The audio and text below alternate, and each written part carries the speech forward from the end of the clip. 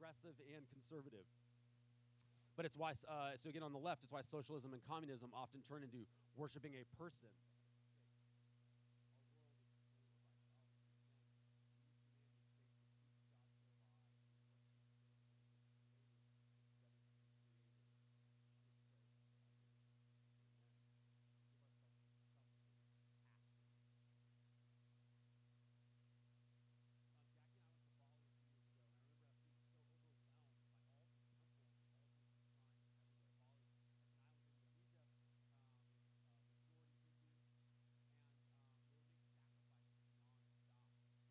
Literally to idols. We were staying at a beautiful Airbnb, and they had multiple altars throughout the yard and around the pool, and they would change them out. They had like candy bars and small coins they would put in. And I remember asking the guy, hey, why do you guys do this? Why do you change the sacrifices? And he said, to make sure we are blessed, to make sure the gods don't get angry with us, to make sure we are healthy and have enough money.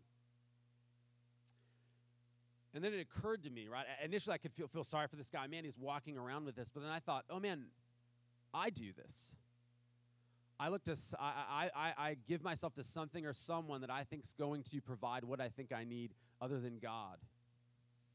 I've lived for the approval and admiration of others. I've lived for comfort. I've tried to control my reality, not by offering candy bars to statues, but by trying to manipulate others to get what I want. This is a human thing.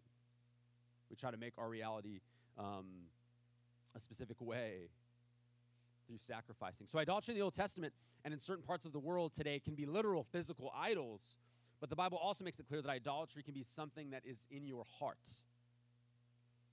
And it's not just the Bible that understands this. David Foster Wallace, he was an atheist intellectual, an author and professor. He said this about worship at a commencement speech given in 2005, shortly before his death. Here's some bits and pieces of that speech. Firmly committed atheist. He said, in the day-to-day trenches of adult life, there is actually no such thing as atheism. There is no such thing as not worshiping. Everybody worships. The only choice we get is what to worship. And an outstanding reason for choosing some sort of God or spiritual type thing to worship is that pretty much anything else you will worship will eat you alive. If you worship money and things, if they are there, you tap real meaning in life, then you will never have enough.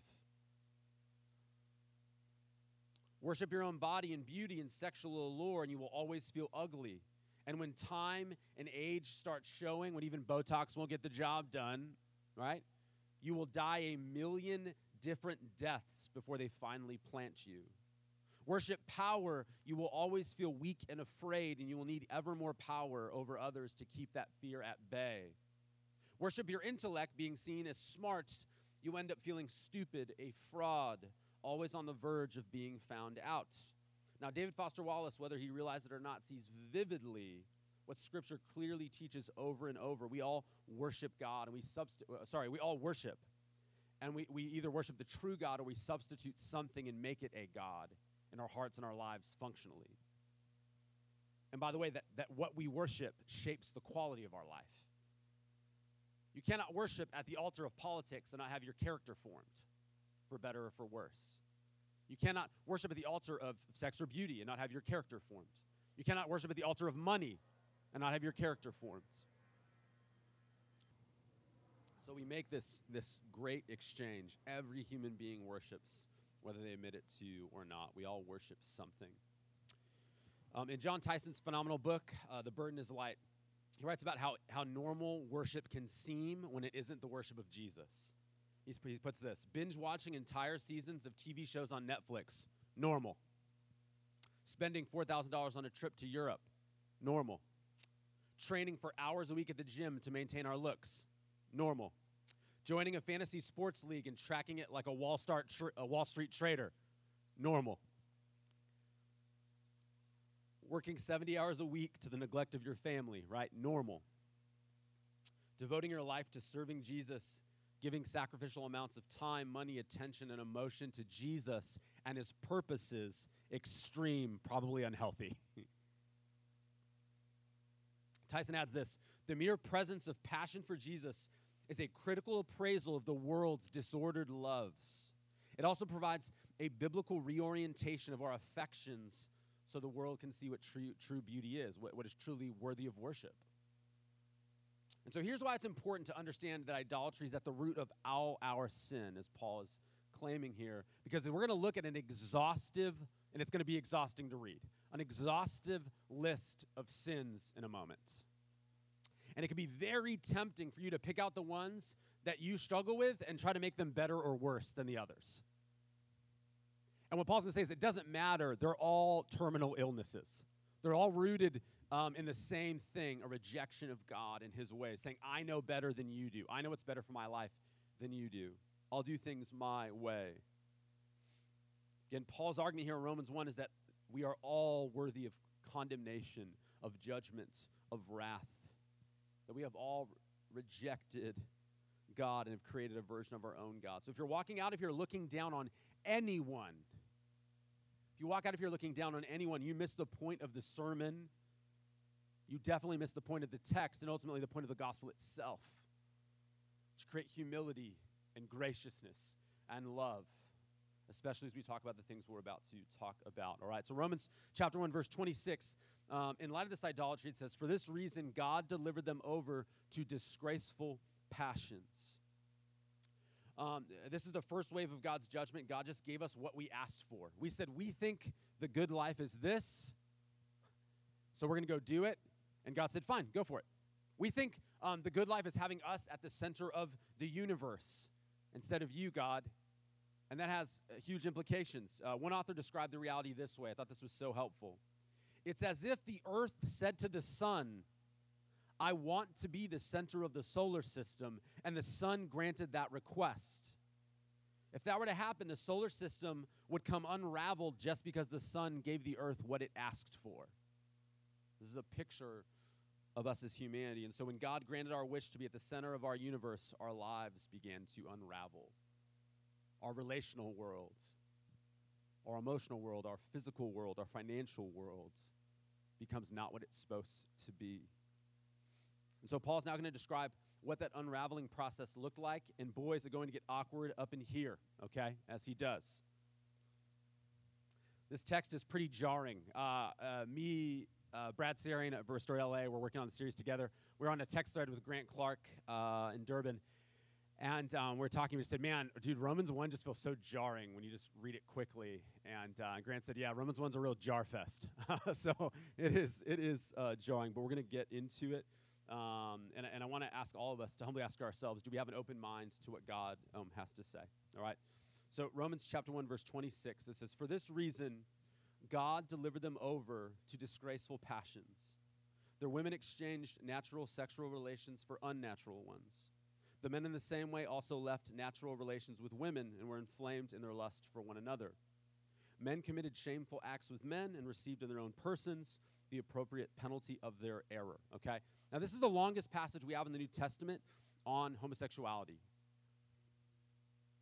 It's probably very hard for us to hear. A little awkward to read. And I think it's hard to hear for a couple of reasons. I have 10 of them, and they're my outline, okay? So it's going to be fun. I've got 10 reasons why I think this is hard. Some of them have to do with our personal experiences. Some of them have to do with our bad theology. Some of them have to do with abuses in the church. Some of them have to do with our culture at the moment. All of them combine to make this almost impossible to talk about, which is why I'm pumped to talk about it today. So I'm going to work through these, okay? Why is this so hard for us?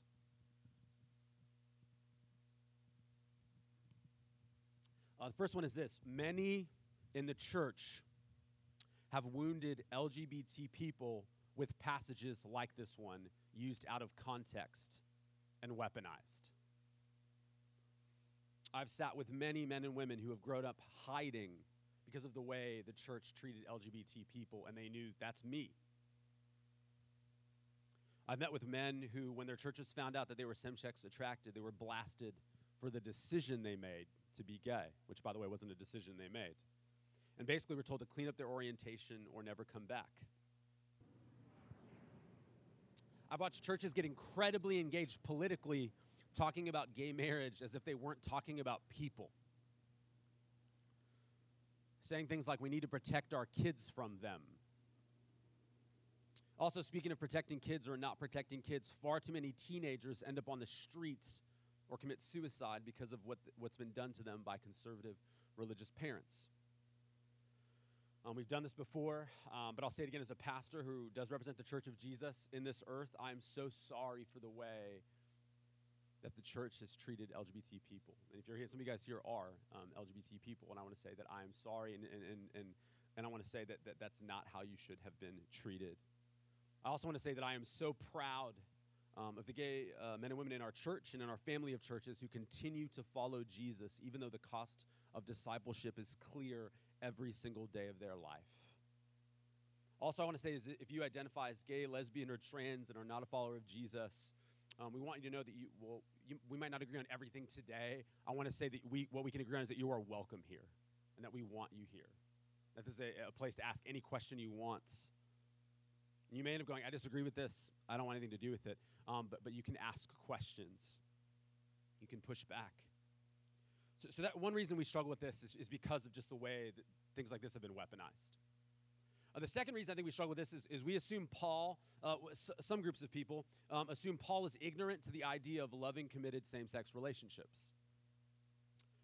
In recent years now, some have tried to say this passage refers only to certain kinds of promiscuous gay sex. So, for example, pederasty, which is basically an adult and a male adult and a male child being involved in that way, or temple prostitution or something like that. By the way, you'll find no mainstream scholars who hold this position. It often is done by amateur theologians on YouTube or a podcast.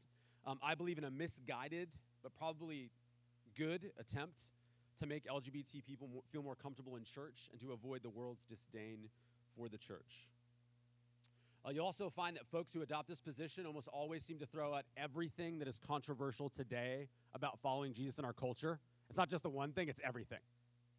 So there's no judgment, right? There's no wrath, there's no hell. The exclusivity of Jesus goes out the window. It seems like everything goes out at once.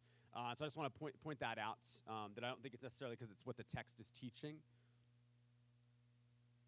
And again, I can appreciate the heart desiring to be welcoming, but that's not how we interpret Scripture. We seek to understand the original meaning and legitimately apply it. One other thing I wanted to say, too, is a ton of research has been done on this, and the vast majority of LGBT people who left the church did not leave because of the church's stance morally on same-sex relations. It was the way they were treated overwhelmingly. It wasn't the theology. It was the way they were treated. So even that, I think it is misguided to say we have to change our ethics to make people feel welcome. Also, exegetically, there's no basis for this position for a couple reasons. It's not likely talking about abuse or pederasty because it says they're doing it to one another. There is a consensual nature in the text. It also describes woman-on-woman stuff, which didn't have a pederasty context in the Roman Empire. Also, Plutarch, who wrote in the 1st century, makes a distinction. This is so awkward. Just a distinction between the act and the relationship, a committed relationship. He viewed the committed relationship to be beautiful, and he was a well-known author at the time of Paul. And again, don't forget, Paul was a traveled Roman citizen who certainly knew about a lot of things. And so if you want to geek out on the historical context of this passage, as well as the Greek words used, we can't recommend enough Preston Springle's book, A People to be Loved. A People to be Loved. He also just wrote a book called Embodied on transgender stuff. So, but if you're interested, A People to be Loved, it does a really good job working thoroughly through the text and also seeking to talk about how to love people who are wrestling with this stuff. Also, if you just want to grab coffee to talk, I'm down, by the way. I can only get so intense and, specific up here as we are, okay? So that's important. The other reason we struggle with this is we confuse sexual orientation with sexual acts. We confuse sexual orientations with sexual acts. One thing I want to say is this is clearly talking about acting out. It's not talking about being attracted to someone of the same sex. Again, the church has wounded tons of people by blaming them for their orientation because they chose it. That's what they would say. This text doesn't say anything about who you are sexually attracted to. It is describing who you are sexually involved with. Again, I don't think anyone chooses their orientation, nor does the Bible teach that. There's an academic debate over whether same-sex attraction is caused by nature or nurture. Like most things, it's probably a mixture of both. But that being said, I've never met anyone wrestling with this who chose this orientation. To be really clear. Or who chose being heterosexual, for the record. Like, man, you all have that moment when we're 4, when we decide, right? You guys know what I'm talking about? I'm going to be this, right? No, you don't. That's a made-up thing.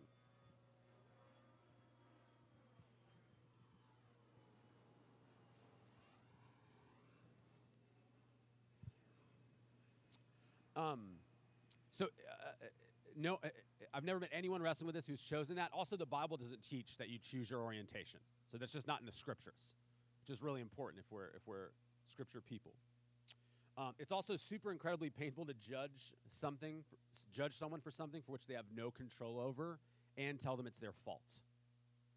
Okay, so to say it's orientations is a big problem. All right. The other reason we really struggle with this text is we assume that an orientation, which I was just talking about, which we don't have, we don't choose. We assume that an orientation exempts a responsibility to sanctification. We assume that an orientation that you don't choose exempts a responsibility towards sanctification, which you would choose. Again, we are not responsible for our attraction, but we are responsible for our reactions to those attractions. Just because you don't choose your orientation doesn't mean it's good. This is why it doesn't matter if you are born this way for the purposes of deciding if something's okay to engage in morally. Ever since the fall, all humans are born with broken parts of who they are, weaknesses, different proclivities towards different types of sin that are shaped by our specific broken physiological body, the specific brokenness that we experience in our family of origin, like our attachment to or lack of healthy attachment to parents or caregivers. Some of us were born with a propensity towards selfish ambition. The Bible's message is we all need to be born again. And we have to see this, right? Like, possessing a desire innately doesn't make it right. There's a lot of things we want. It doesn't mean that they are good. I know it's hard to talk about today, but this is still, it can't just because I want it, it's good. An argument for the morality of something that essentially goes like this. How could you say something is wrong if someone wants to do it? Just doesn't work at almost, again, if you apply it to almost any other area of ethics, okay? Adultery, you apply this to adultery. I'm attracted to this person. I didn't choose to be. I want it, so it's morally good. No. Right? I want those shoes. I'm going to steal them. Right? No. Again, we're not responsible for our temptations or what we're drawn to, but we are responsible for what we do with those things. Again, not talking orientation here, talking acting out, being engaged sexually. Another really important thing, by the way, is the goal of the gospel, where things have gotten really weird too, is the goal is to become like Jesus. It's not to change our sexual orientation, okay? Really, really, really important. So again, we are not responsible for what we are tempted towards or specifically drawn to. We are responsible for what we do with them. Sam Albury, he's a gay theologian and pastor, phenomenal thinker, and he put this: desires for things God has forbidden are a reflection of how sin has distorted me, not how God has made me. And so we're all impacted by the fall. We all want the wrong things, and this is one of those things. Another reason we struggle with this text is our culture has told us that if you disagree with someone's decisions or relationships, that you don't love that person. If you disagree with someone's decisions or relationships, that you don't love that person. Functionally, this is how we are doing society right now, right? If you disagree with my opinions or my choices, you're a hater, and I need to push you away, or I'm going to leave. We do this with politics. We do this with medical choices. We do this with whether or not your kid gets circumcised. We do this with vaccinations. We do this with who you voted for. And then we're doing it with, do you agree with all of my choices? But here's the thing. No one agrees with all of anyone's decisions or relationships all the time unless it's an extremely unhealthy codependent relationship. You don't have a single person in your life you're like, I agree with everything they do all the time. That's not true of, my relationship with my closest friends, who I love, my wife, who I love, my kids, who I love. You can ask Clive. We disagree from time to time about some stuff. I love him deeply. I'm committed to him deeply. Also, we need to acknowledge that as a culture, we moved on from tolerance, okay, to forced affirmation. Right? It's not that hey, live and let live. That's tolerance. We're good with that, by the way. I'm not trying to make anyone live life that they don't want to live. I'm not trying to force my faith on anyone, okay? But now just to say, hey, I don't agree with that, personally, is now saying you hate someone, and it's just not true. It's a logical fallacy, super unhelpful, and just doesn't work, okay? I mean, we can't think that way as followers of Jesus. Another reason this text like this can be hard, or ideas like this can be hard, is we haven't emphasized the cost of discipleship for the whole church, regardless of sexual orientation. We often haven't emphasized the cost of discipleship for the whole church, regardless of sexual orientation. So when people are called to do hard things here, it doesn't seem fair. And I think this has more to do with church cultures and theology than it does the topic we're talking about today, but it does impact this conversation significantly. We have made people think that to be a Christian is to just go to church, and it doesn't require you to actually become like Jesus, to actually be perfected by his love. And so in the last 100 years, we have this thing called easy believism, which means if you confess your mouth that Jesus is Lord, believe in your heart God raised him from the dead, you'll be saved. Now that's true. It's in the Bible. But contextually, in the Roman church, to call Jesus Lord when everyone said Caesar was Lord could lead to you being executed. It wasn't like you said, hey, Jesus, my Lord and Savior, or whatever. You just walk. You're right. That's not it. It's you're my master. I'm following you. My allegiance is to you. I'm inviting persecution as I do this. Discipleship was baked in. It's not praying a prayer one time. It's nothing. Nowhere in the Bible is like pray a prayer, you'll know you're going to heaven. Now, a prayer could helpfully communicate and help you communicate, what you want to be true of your relationship to the person of Jesus. But it doesn't do it all by itself. Again, we've made people think, right? If you go to church and you're kind of a nice person, but you're never transformed, that you're a disciple, right? So Jesus isn't just a savior; he is that. He forgives us and liberates us and rescues us. He's a savior. That's good news. But he's also Lord. He's our master. We're learning to trust him. That means obeying him and trusting him that his way is best, even when it is hard. That's not advanced Christianity, by the way. That's normal Christianity, or it should be. I have multiple friends who are gay, celibate Christians. And they would say, hey, it's a lot harder when it seems like other people, there isn't a cost to their sin or to their struggle. And again, we often think it's unfair that they would have to give up something so hard to follow Jesus. But again, here's the thing. If you haven't given up anything hard to follow Jesus, whether you are gay or straight, then you aren't following Jesus. There's a cost of discipleship. In Luke chapter 9, verse 23, Jesus writes, then he said to them all, if anyone wants to follow after me, let him deny himself, take up his cross daily, and follow me. Church, that's for all of us. We're all called to take up a cross daily. We shouldn't be handing a cross to the LGBT community that wants to follow Jesus and going, hey, we're chill. This teaching Jesus just gave is true not just for my beautiful gay brothers and sisters. It's true for heterosexuals as well. Following Jesus is hard. For example, who here has had to forgive someone who really hurt them? Now, keep your hands up if it was fun. Like you actually forgave them. You actually gave up on the right to get revenge or get even. It's painful. Forgiveness is flowery till you're in it.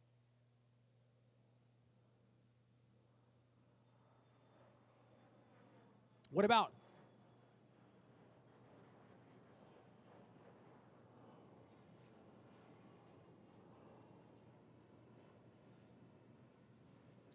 What about staying in a marriage where adultery and abuse have not taken place, but it is not the relationship you want it to be? Our culture says be true to yourself. The scriptures say divorce isn't an option. Tim Keller said, he said, a lot of people think that to be single is to be lonely. He said, no, to be married in a bad marriage is lonely. That's the loneliness of lonelies, and you don't have that out. How many of you guys, so another thing I know is our church has a budget of about $28,000 a month, and we have about 90 members, which means many of us as members give significantly of our financial resources every month to make this church happen. How many of you guys love doing that? Like if it were up to you, you'd sign up for it. Right? We got him, right? He's a cheerful giver, right? Right? Like naturally we go, hey, it's good. We should be growing, like Tabitha said. It's an act of worship. When we see Jesus as worthy of what he is, it does make sense. Part of your worship would absolutely be that. Where your treasure is, there your heart will be also.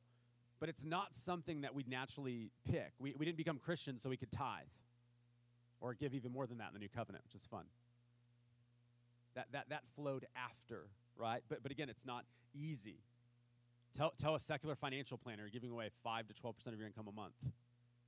They'll lose their minds. But Jesus calls us to it. How many of you guys like doing conflict in a mature, vulnerable way? Where you put yourself out there like Jesus calls you to, right? No, right? So discipleship should be hard for all of us. Now, again, because we're in the West, currently it seems like we're asking people to do something hard.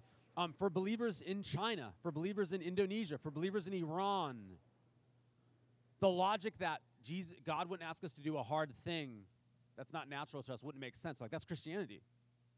I'm following Jesus. We're sheep among wolves. I just want you to see this. So the church in the West is kind of, in the words of my daughter Olivia, we've made discipleship easy peasy. You just come to church, maybe give 1%, maybe don't. You're not a servant. You volunteer once a month, and you don't cheat on your wife or your husband, and you don't have sex before you're married, and probably that's good. You don't even have to love Jesus in this equation or become like him. No, friends, that's not what the gospel is. Discipleship is hard. And so I can understand the frustration of this community when the bulk of American Christians, it's kind of like American dream with some Jesus sprinkled on top. That's discipleship. No, discipleship's radical surrender to the person of the Lord Jesus Christ. It is no small thing. If you've never given up something hard for Jesus, you're probably not following him. If there isn't something you do and you only do it because you follow Jesus, you're probably not following him. Also, again, the goal for our discipleship is becoming like Jesus, not becoming straight or heterosexual, whatever. It's people that love and follow Jesus. All right. Another reason this text is hard. Our secular culture has made an idol out of sex and romance. Our secular culture has made an idol out of sex and romance. We live in a culture in the West that thinks sexual fulfillment is the key to life. Although you find that those who have, we'll get into this, right? So real fast, I think this is really helpful too. Forget, can a man and a man get married and have a monogamous relationship? You need to know societally right now, even that seems pretty conservative. For life, just one person. For life, monogamous, just one person. Any prohibitions on consensual sex are now seen as intolerant or narrow-minded. Open marriages are now more common than ever. Pornography is accepted. Waiting until marriage is viewed as archaic, even though studies show if you have sex before you're married, you're significantly more likely to get a divorce. In Australia, they just passed a law where churches and organizations no one can counsel a person to not act out in a consensual sexual way. So take the LGBT stuff out of it. Just even like encouraging people not to have premarital sex can now get you fined up to $250,000 and lead to 10 years in prison if someone says they were injured by that counsel. Again, we think, man, it's so important to express yourself sexually. We view it like air. Right now, there's polyamorous relationships that are now fighting for parental rights, marriage rights. We can go on and on and on. We've made an idol of romantic love, and we've completely downplayed, by the way, brotherly and sisterly love. which in a lot of the worlds, to this day, you're closer to your brother and sister than to your spouse. I'm not advocating for that, but I'm just saying in the New Testament, there's a closeness that can be had between people who are not engaged in that way. There is an intimacy. It might not be a sexual intimacy. There could be a emotional intimacy, a relational intimacy. Amazing people throughout human history have lived without sex and romance. But when it's idolized, it's almost like you're withholding food from people if you say, hey, this isn't for you in this way. This is what God has said. Also, we have to acknowledge that there are plenty of people walking around uptown feeling sexually liberated and are quite anxious, depressed, and angry. It's not healing our souls, the freedom to do whatever we want to do in that area of our lives. On the flip side, okay, it's not just the secular culture we live in that made this teaching on gay discipleship seem cruel. It's also the church's culture that's idolized marriage and the nuclear family. Marriage and the nuclear family. So our culture's like, throw off the shackles. No marriage, no nuclear family. Do your thing. Over here, it's like, do your thing with your wife all the time. Have kids. Right? So often I've talked to my brothers and sisters who are single and say, in the church at times it can feel like if you're not married, you're a nobody. You're forgotten. I've heard this the other day. I was talking to a gal in church. Someone said the other day, you don't understand God's love until you have kids. To which I thought, cool, I guess I'll never understand God's love. Also means Paul didn't understand God's love.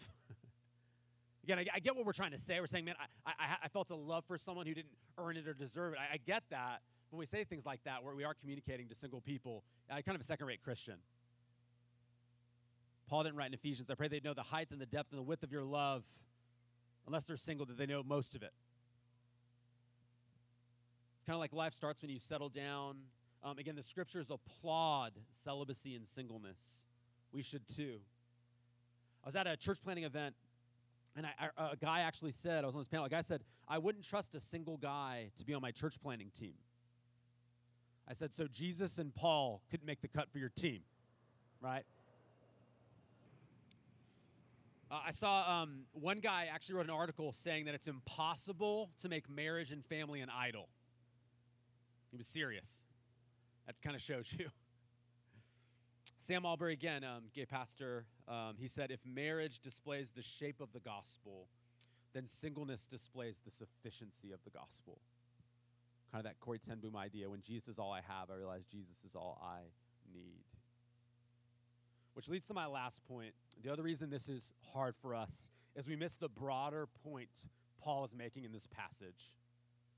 He didn't go, we need a proof text to talk about why this type of sex is wrong for a disciple of Jesus. He's trying to show, here's how the entire world, regardless of sexual orientation, has said, my way is better than yours, God. One of those ways is I do sex on my terms. But it's in a ton of different spaces, all right? Romans 1:28 through 32. We'll read the rest of the passage. And because they did not think it worthwhile to acknowledge God, God delivered them over to a corrupt mind so that they do what is not right. By the way, this is all humanity. All humanity. All humanity. You could change the they to we responsibly as a scholar or a pastor, okay?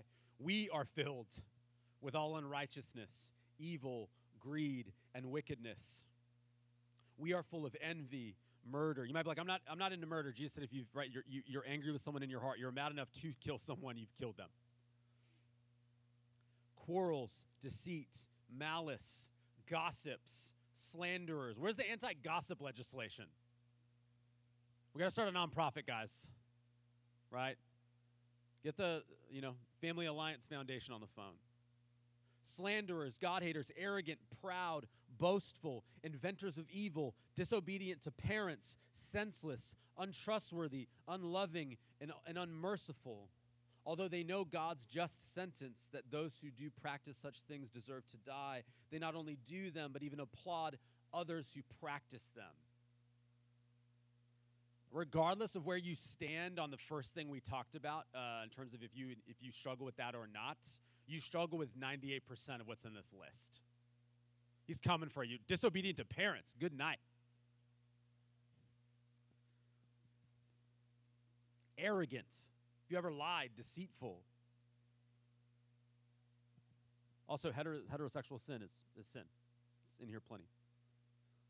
By the way, all of us are sexually broken. All of us, because we're marred by the fall. All of us. How exactly it expresses itself is different for different people, but none of us our sexuality isn't what it's supposed to be and what it was created to be originally.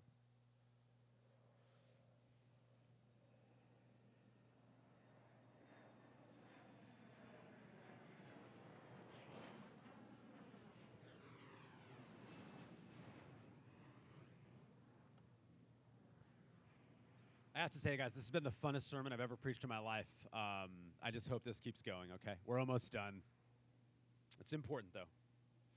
Preston Sprinkle, in his book, A People to Be Loved, again, I think probably the best book on the topic, he says, Romans 1 actually condemns both gay and straight people, a point that is sometimes missed when homophobic Christians unsheathe this chapter and wield it against the LGBT community.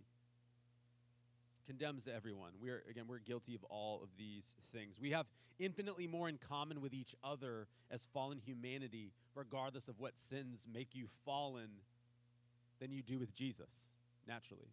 If we're honest, like that's where we're at. We all stand guilty before a holy God. We have all rejected God. We have all suppressed the truth. Now, here's the thing. One way people deal with this is they look for someone to judge. That's not just Christians, by the way. That's all people.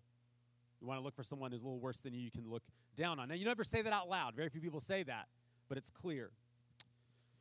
And to feel better about our sin, again, I mentioned this earlier, I think the Christian church has done this with the LGBT community. I've been in a cohort for a while now. I've talked about this before, studying a thing called family systems, Bowen's family systems theory.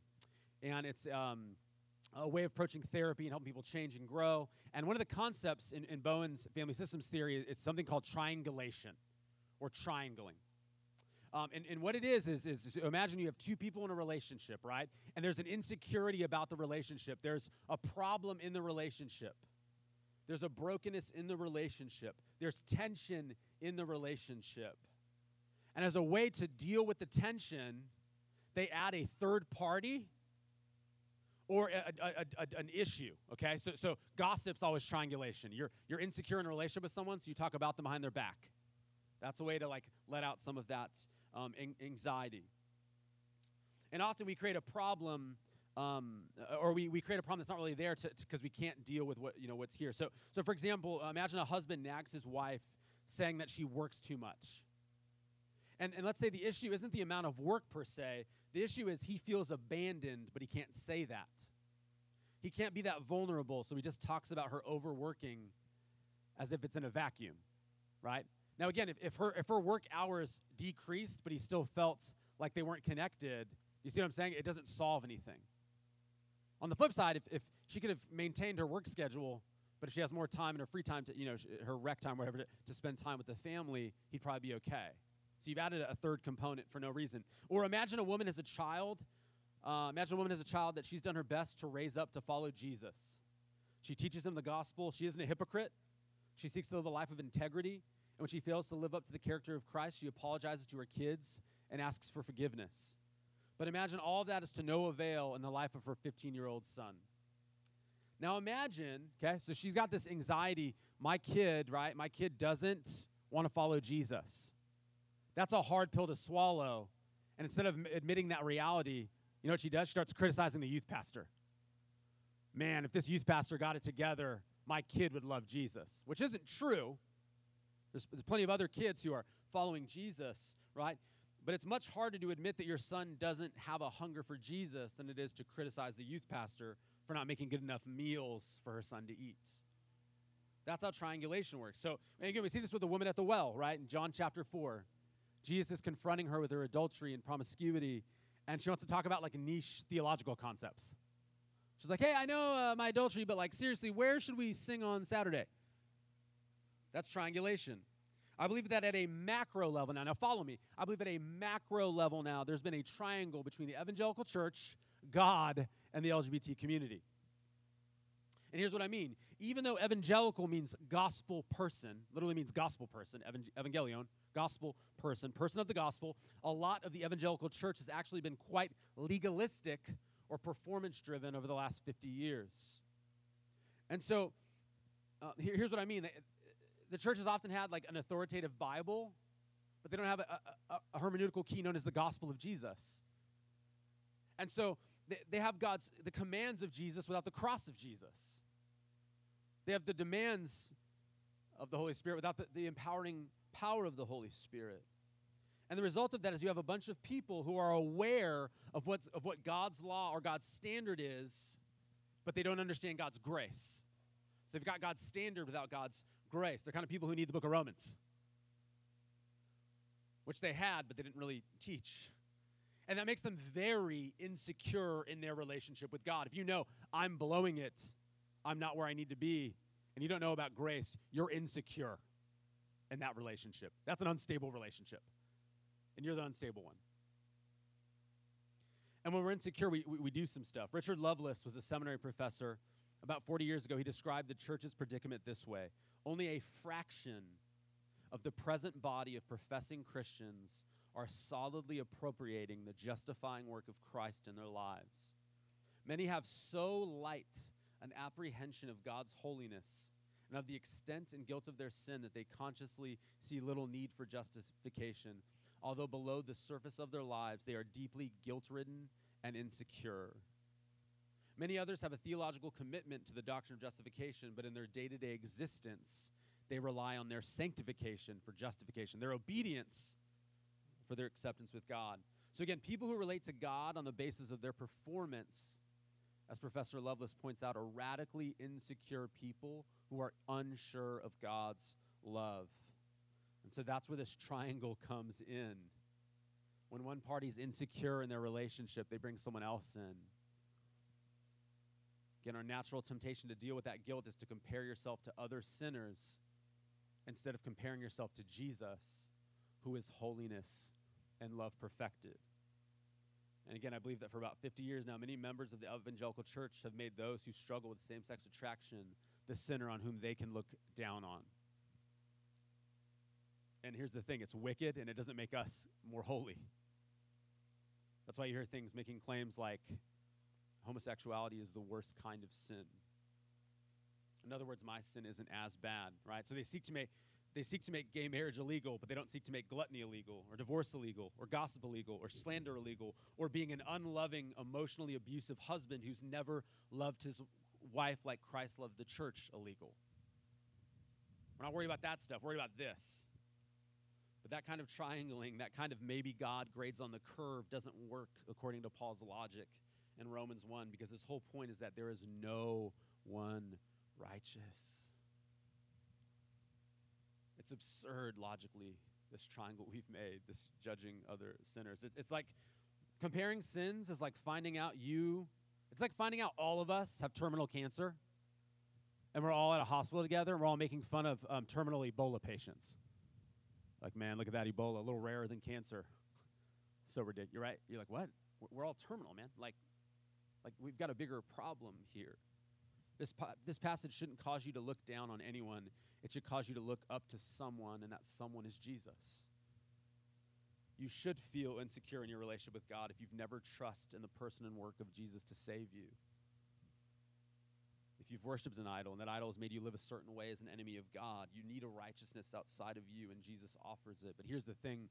Christians should be the most humble people in the world, not the most self-righteous people, because the righteousness we have is the gift righteousness of Christ that's been credited to us. That should make us grateful and gracious, not guilty and judgmental. I told some of you guys this story before. When I was in fourth grade, you might not believe this now, but I was a chubby child, and I had asthma, and I was terrible. I was terrible at anything that required exerting a lot of lung capacity. All right, decent basketball shot, but running back and forth tricky. Okay, and I'll never forget one summer, I grew up in Imperial Beach, and we had the Mar Vista pool, if you guys know where that is. And I went to the pool back in the day, and all my friends could swim but me. I didn't know how to swim. And I'll never forget, I decided I was going to sneak into the deep end, okay? Now, I had very pale skin. The floor was painted white. I blended in until I started to sunburn. So I struck while the iron was hot, and I rolled over to the pool, and I went to the diving board, okay? And 12 foot deep, I can't swim. I dive in, and, everyone's excited. I belly flopped in, okay? Very pink at this point, whatever, neither here nor there. And very quickly what I realize is I'm drowning. Like I'm drowning. I can't breathe. I'm coughing up water. You just see this pale white basketball going up and down, turning more and more pink, struggling to breathe. And eventually a guy jumps in, it's the lifeguard, and he pulls me out. And he rescues me. He saves me, literally. And it's like, it's the Sandlot. I'm like, not the Sandlot, whatever. That would have been a real weird plot twist. But he saves me. Now, here's the interesting thing about that story is I've never told that story where I'm the hero, right? Like I dove into the pool, and I was drowning, and I couldn't breathe, and I got rescued, baby. I'm better than all you guys. You're not out here getting rescued like me, right? It makes no sense. I was rescued. This is the reality of the Christian's relationship to Jesus. You were rescued. None of us can swim. Or maybe, you can swim a little bit. None of us can save ourselves. We should be grateful to the one who rescued us, not blasting other people who can't swim as good as us, in our opinion, because none of us can swim good enough. And so what I want to do right now is I want to call Marielle up. We'll do one song in response. I think she's here. There she is. By the way, I'm sorry I went long. I knew it being delicate, having a lot going on. We're done. But I want to take a second. I want to I want to take communion together. Then I want to sing a song. But I want you to catch that none of us deserve His grace. None of us deserve this relationship. Every human being you engage with is made in the image and likeness of God and has potential to become just like Jesus. And so we don't get to reject anyone or condemn anyone. That doesn't mean you have to agree with everything about them. That doesn't mean you can't, especially if someone is a follower of Jesus, we're called to hold each other accountable. But it does mean we don't get to condemn anyone. The one who gets to do the condemning has provided a sacrifice, and that sacrifice is Jesus. So if you guys have the little communion cups.